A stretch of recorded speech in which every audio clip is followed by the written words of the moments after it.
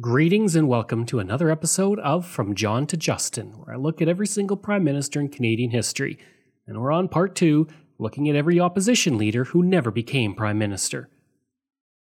If you like, you can support the podcast for as little as $3 a month. Just go to patreon.com/CanadaEHX. You can also donate to the podcast by going to CanadaEHX.com and clicking Donate. Don't forget, I have 3 other podcasts out there. Canadian History X, which releases every single Wednesday and Saturday. Coast to Coast, which looks at the building of the Transcontinental Railway, and that goes out every single Thursday.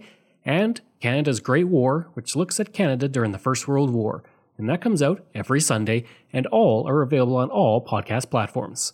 I do all of them. I do the writing, the research, everything. So, any dollar you give helps keep it all going, and I'll make sure to thank you directly on the air and on my social media. If you like, you can email me at craig@CanadaEHX.com. You can find me on Twitter. My handle is Craig Baird, CraigBaird, and I'm on Instagram at Bairdo37. If you like the episode, please consider giving it a 5-star review. I'll make sure, again, I thank you directly on the air and through my social media. Last week, I talked about John Bracken, a former premier who became the leader of the Progressive Conservatives from 1943 to 1948. Today, we have another premier, George Drew, who served as the Premier of Ontario during the same years Bracken led the Tories. It was Drew who would come along to replace Bracken after splits in the Tories began to appear in the late 1940s. George Drew was born to Annie and John Jacob Drew in Guelph, Ontario on May 7, 1894. His grandfather, George Alexander Drew, for whom he was named, was a member of Parliament for the Liberal Conservative Party from 1867 to 1872 and from 1878 to 1882. The family itself had come from the United Empire Loyalists who immigrated to Canada from Boston following the American Revolution. When Drew was 10, his father would often drive him to conservative meetings throughout the area, cementing a love of politics very early on. In 1910, at the age of 16, Drew joined the 16th Battery Artillery in Guelph. And as a young man, he would attend the Upper Canada College and graduate from the University of Toronto. And he would also study law at the Osgoode Hall Law School. But his studies were put on hold in 1914 when he chose to enlist to fight overseas. At the time of his enlistment, he stated he was a student, and he'd be assigned to the 11th Battery as a lieutenant, thanks to his previous experience with the military. Sent overseas in May of 1915, he would command the 64th Battery by 1918. In 1916, he was severely wounded in battle, and a notice was published in several papers on July 25, 1916, listing a George Drew as wounded. A piece of shrapnel had shattered his left arm near the wrist, resulting in 13 bone grafts. The wound was bad enough that he had to spend 2 years in the hospital as a result, and throughout his life, the arm would mostly be useless. After the war, he had reached the rank of Lieutenant Colonel with the 64th Battery, Canadian Field Artillery, and he would eventually be given the honorary title of Colonel. He would command the battery in Guelph until 1929, at which point he took command of the 11th Field Brigade in the community. In 1920, he was called to the Bar of Ontario. And in 1921, while living in Guelph, he would serve as an executive for the Guelph War Memorial Association, and he was instrumental in having a war memorial built in Guelph. 1 year later, he was elected as an alderman on town council. In 1925, he would make his first big move into politics when he went from being a councillor to the mayor of Guelph. At the age of only 31, he was the youngest, and likely remains the youngest, mayor in the history of the community, and at the time he was the youngest mayor in Canada. He would serve as mayor of Guelph until 1929, when he left to become an assistant master and then a master of the Supreme Court of Ontario. During this time, he would also become a regular contributor to Maclean's magazine. His first article, printed on July 1, 1928, was titled The Truth About the War, which criticized the American belief that they had won the war for the Allies by entering it in 1917. It produced a flood of congratulatory telegrams from across Canada. For the next several years, he would routinely write articles about the war, and after a series of articles on profiteering and arms manufacturing, the League of Nations Secretariat in Geneva received so many letters that they started to call the mail today's attack of Drewitis. In 1931, he was appointed as the first chairman of the Ontario Securities Commission, and he would serve until 1934 when the Liberals came to power in Ontario. By this time, Drew was eyeing provincial politics. At the time, the Conservative Party of Ontario was at a low point politically. The party had been in power from 1923 to 1934, but they were now dealing with a loss of an astounding 73 seats in the 1934 election as the Liberals came to power. In that election, the Conservatives lost 4 out of every 5 seats they had won in the previous election. Drew would run for the leadership of the party in the 1936 Conservative Party Leadership Convention. On the first ballot, he finished second with 480 votes to 782 for Earl Rowe. On the second ballot, Rowe increased his count to 1,005 to take the leadership of the party.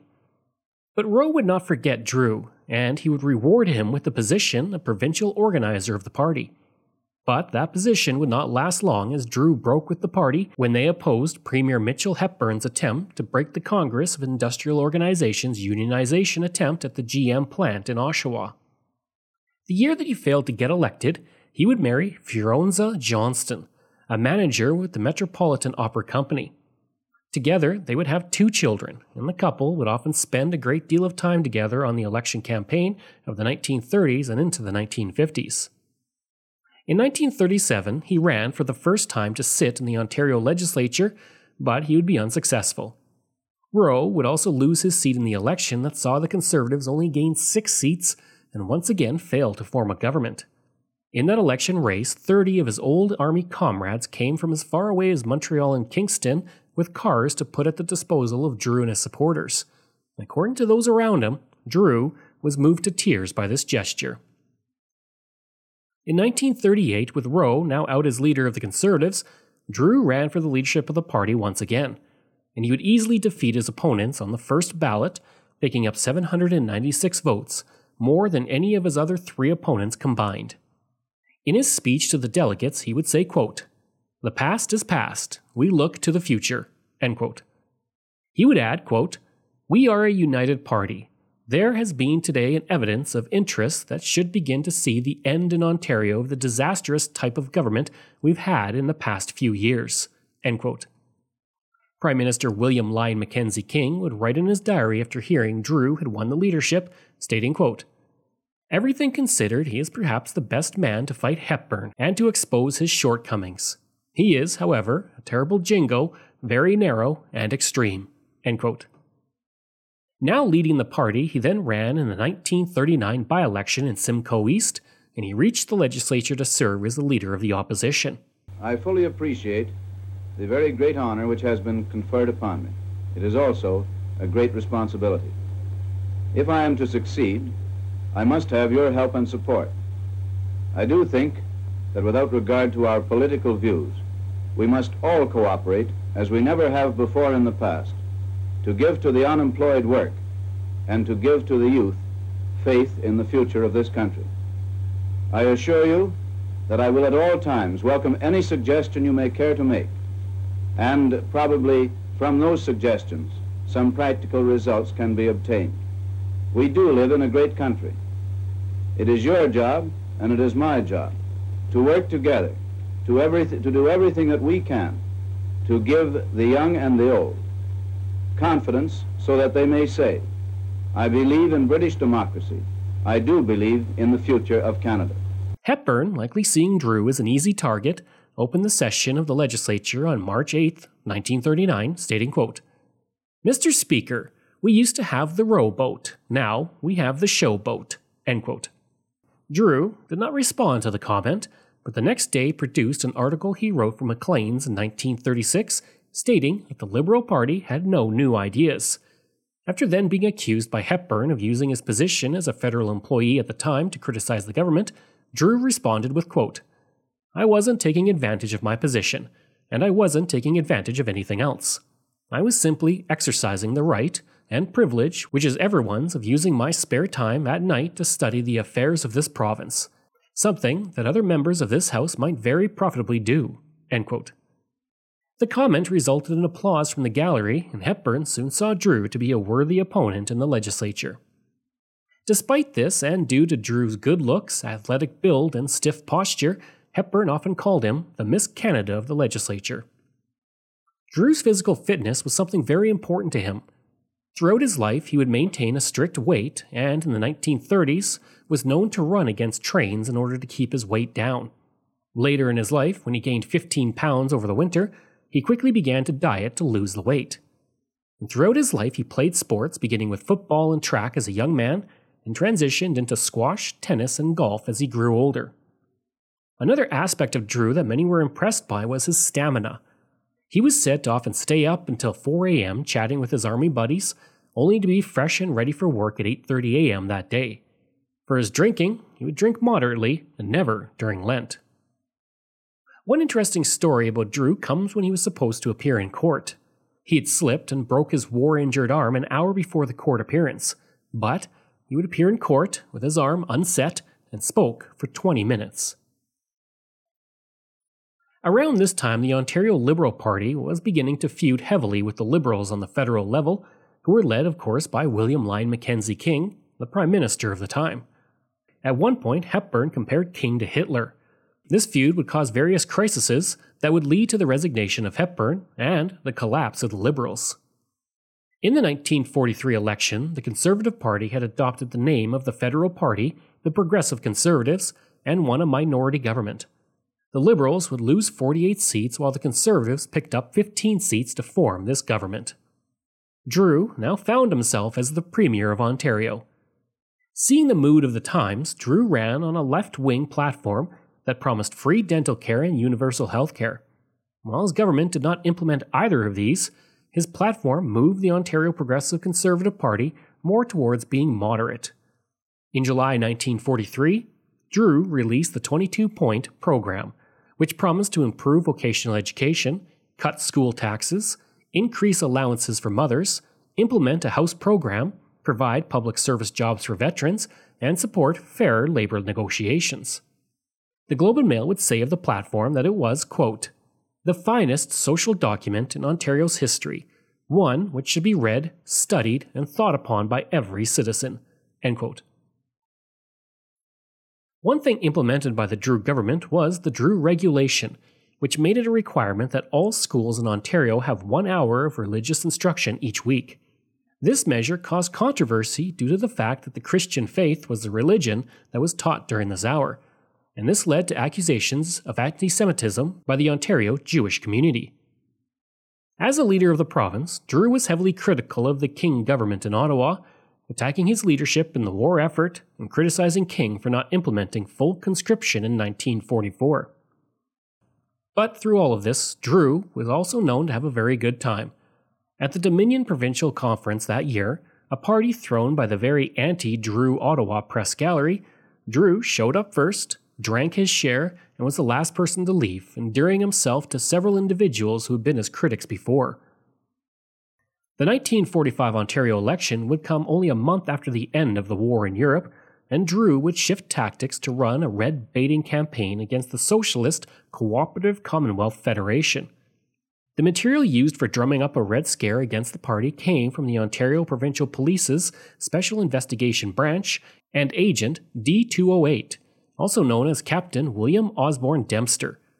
He was supposed to be investigating wartime saboteurs in 1943, but that year in November he started investigating opposition politicians in the legislature. Ted Joliffe, who led the CCF, made accusations in a speech on May 24, 1945, and in response, Drew appointed Justice A.M. LaBelle to lead a royal commission to investigate the charges. The commission found in its report, released well after the 1945 election, on October 11, 1945, that much of what Joliffe charged was indeed true, but stated the Premier did not have a secret police reporting to him. This was due to lack of evidence, and it would be another 30 years before the evidence was found, long after the case was closed and Drew had passed away. In the end, the Conservatives gained a majority government, picking up 28 seats while the CCF fell to third place amid the red-baiting campaign of Drew, losing 26 seats and reducing the party to only 8 seats.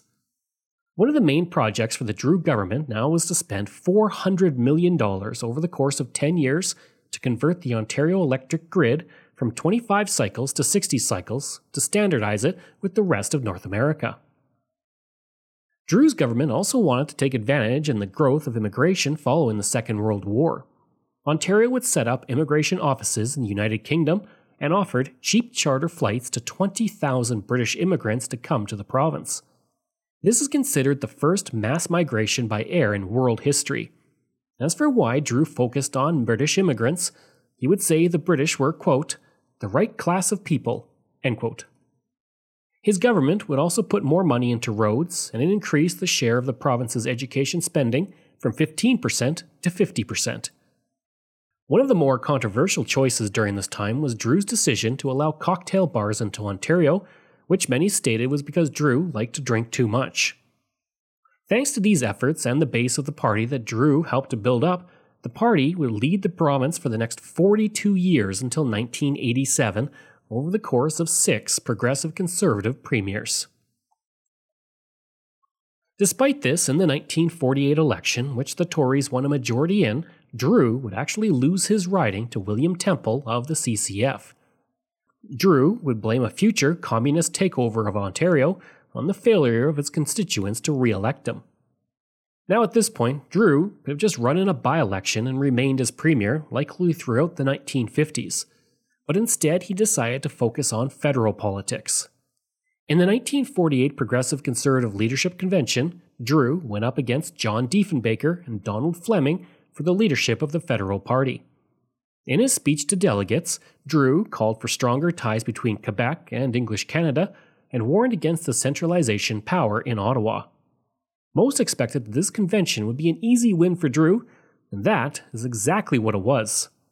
Drew picked up 827 votes for 66.6% of the vote, which was over 500 votes above second-place Diefenbaker. Grattan O'Leary, who was at the convention, would say, quote, arriving in Ottawa for the 1948 Leadership Convention, Drew came in like a conquering hero, usually referred by the cynics in the press gallery for visiting movie stars, end quote. King would write in his diary the following day, quote, I said at once that the result was what we had expected, pointed out the similarity of the vote to that which gave Saint Laurent his election and Gardiner and Power their respective positions, end quote. King would then write about his worry about a win for Drew meant for Canada, stating, quote, I cannot overcome a feeling of sadness of what I fear is a consequence of Drew becoming leader of the Conservative Party. He will revive all the old Tory spirit in its hatefulness and bitterness, something I've been able to prevent in my years in office. He will be worse than either Meehan or Bennett, end quote. The next task for Drew was to get into the House of Commons, and he would run in a by-election in Carleton for his seat, but the federal level CCF wanted to defeat him for his previous actions against the party in Ontario. Bill Temple, who had taken Drew's seat in Ontario in the provincial election, was brought in to speak at a meeting in Richmond where Drew and his opponent, Eugene Forsley, were speaking. Temple would make accusations against Drew, stating that he was a tool of the liquor interests, and he also questioned the sobriety of Drew. Then, Drew, mishearing Temple, thinking he called him dishonest, flew into a rage, and the two men had to be restrained before they could begin hitting each other. King would write in his diary on December 13, 1948, quote, for the Liberals to meet with defeat there in the first by-election as between Saint Laurent and Drew is a serious business, especially in the light of Drew's behavior at one or two of the meetings, end quote. On December 20th, 1948, Drew would win his by-election by 8,000 votes, and with that win, he became the leader of the opposition. Drew immediately took on an antagonistic approach against the Liberals, in stark contrast to the more cooperative Bracken. On the first day of the parliamentary session, Prime Minister Saint Laurent introduced a motion, and Drew immediately found a flaw in it and forced Saint Laurent to withdraw. When the throne speech was given, Drew called it inadequate. He then spent an hour and 45 minutes where he would lecture the Liberals on the faults in centralizing power in the federal government. The success that Drew had in provincial politics, though, would not translate to success on the federal level. Maclean's would write in 1948, quote, there are no unbiased opinions about Lieutenant Colonel George A. Drew. He has been called conceited, arrogant, aloof, humorless, lovable, inspiring, dynamic, and bashful. His critics say he has difficulty unbending, Yet he can stand around the piano at a military slag and roar out Cthusalam, the harlot of Jerusalem, with the best of them." End quote. The issue for the Conservatives was that Drew was abrasive, while Louis Saint Laurent was affectionately called around Canada Uncle Louis. During the election campaign in 1949, Drew tried to find an issue that would capture the public imagination. In his first campaign speech, he would announce the start of his fight to save Confederation by working with provinces rather than centralizing power in Ottawa. The next day, he attacked creeping socialism in Canada, and on May 26, 1949, he gave a national radio broadcast where he proposed a national health program, old age pensions, and family allowances for every child.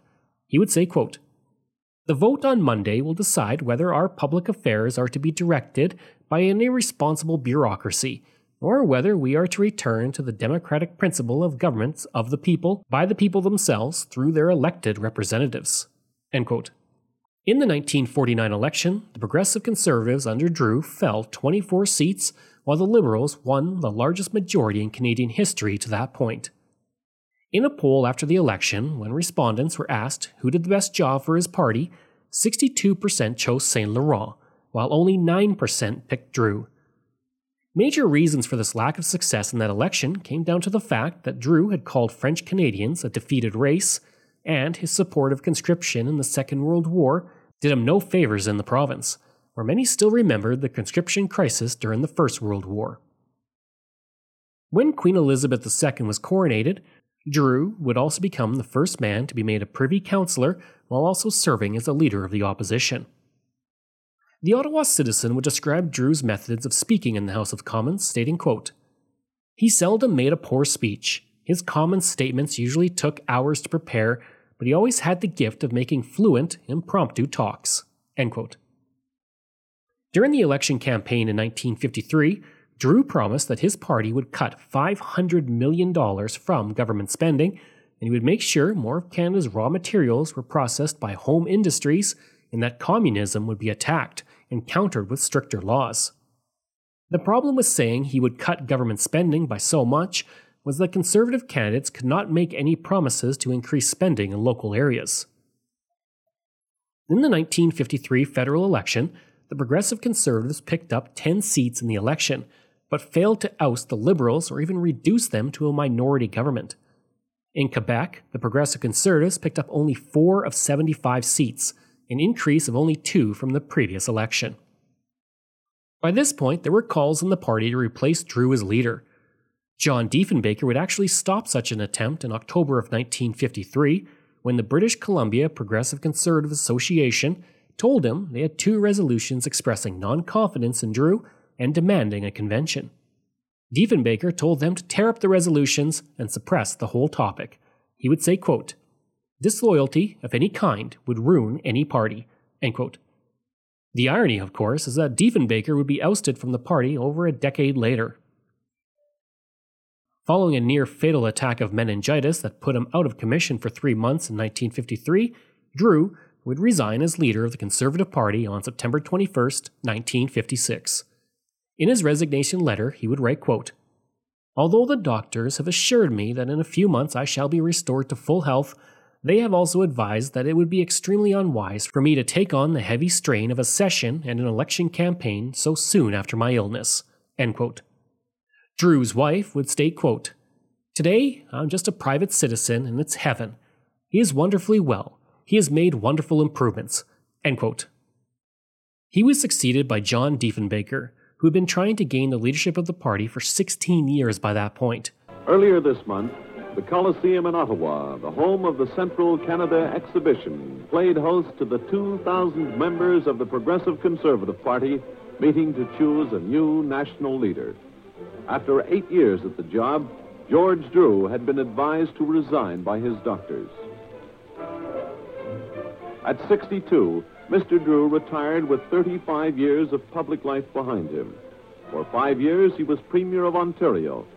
And though he lost to the Liberals in 3 federal elections, he is credited with having brought new vitality to the party, both inside and outside of Parliament. It was a scene full of emotion indeed, as Mr. Drew spoke his last words as leader of the party. Words utterly fail me to express the emotions that are in my mind and heart as you give this unbelievably warm response and extend this welcome following the all too generous words of my very dear friend, Grattan O'Leary. Mr. Drew's successor on the first ballot, John Diefenbaker, MP for Prince Albert, Saskatchewan, and the party's foreign affairs critic. And soon after taking over, Diefenbaker led the Progressive Conservatives to the largest majority in Canadian history, ending 22 years of Liberal rule in the House of Commons. Just prior to his resignation, Drew would be involved in one of the most contentious issues in Canadian parliamentary history when he clashed with the Liberals over the decision to invoke closure in the debate over the Trans-Canada Pipeline. He would call the day that closure was invoked Black Friday, and this fight over the issue would lead to the Liberals losing the next election and bringing in Diefenbaker. From 1957 to 1964, Drew served as the Canadian High Commissioner to the United Kingdom, and even during this time he did not lose that fire that made him so well known in Canada. When a British TV program said that Canada was becoming increasingly dependent on the United States, Drew attacked the program so strongly in a speech that the Daily Mail began calling him the Angry Canadian. From 1965 to 1971, Drew would serve as the first Chancellor of the University of Guelph. In 1965, his wife would sadly pass away, and he would remarry 1 year later. In 1967, he was one of the first individuals to receive the Order of Canada. In November of 1972, he would suffer a heart attack. His condition would continue to worsen throughout the remainder of the year and into January, and he would remain in the hospital beginning on November 19, 1972. On January 4, 1973, Drew would die of heart failure at the age of 78. He requested not to have a state funeral and instead had a public family funeral in Toronto. Drew died only 8 days after former Prime Minister Lester B. Pearson. Flags were flown at half-mast on federal buildings in Ottawa and throughout Ontario. Ontario Premier William Davis would say of Drew, quote, "To those of us in politics and public service, Mr. Drew remained throughout his notable career a personality of high ideals and exemplary behavior." End quote. His successor and the man who rode the wave that Drew started to become Prime Minister, Diefenbaker, would state that Drew was one of the 3 or 4 greatest Canadian parliamentarians of the past century. Governor General Roland Michener would say of Drew, quote, "From my association with him in the Ontario government, I can testify to the energy and determination with which he pursued the causes in which he believed and to a very good effect. His was a full life of many accomplishments which will be recorded with appreciation in the history of our times." End quote.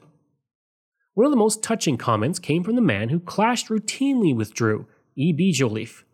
The former leader of the CCF in Ontario would state that if not for health, Drew would have been Prime Minister instead of Diefenbaker, and that, quote, "Because of his hard fighting in politics, he was sometimes misunderstood. In fact, he had some very human qualities, including shyness and self-consciousness." End quote. I hope you enjoyed that episode, and if you did, please leave a rating and review. Next week, we're looking at William Rowe. If you like, you can reach me through email at craig@canadaehx.com. You can also visit my website where you'll find hundreds of articles on Canada's history as well as all my podcast episodes. Just go to canadaehx.com. And don't forget, you can support the podcast through Patreon. There are multiple tiers to choose from, all with great benefits. You can support the podcast for as little as $3 a month, just like all of these wonderful patrons have, and I apologize if I mispronounce any names.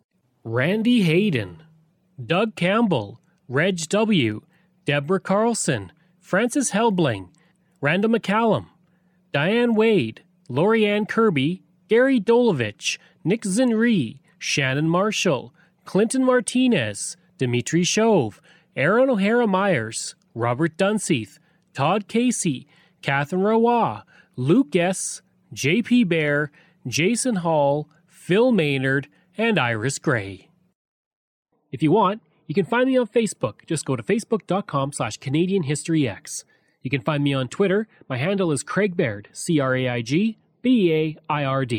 And you can find me on Instagram. Just go to Bairdo37. Information comes from History of St. George's Parish, Canadian Encyclopedia, The History of Guelph, Time Magazine, Library and Archives Canada, Wikipedia, TVO, Ottawa Journal, Regina Leader Post, Vancouver Province, The National Post, Maclean's, and Dynasties and Interludes. Thanks, and we'll see you again next time.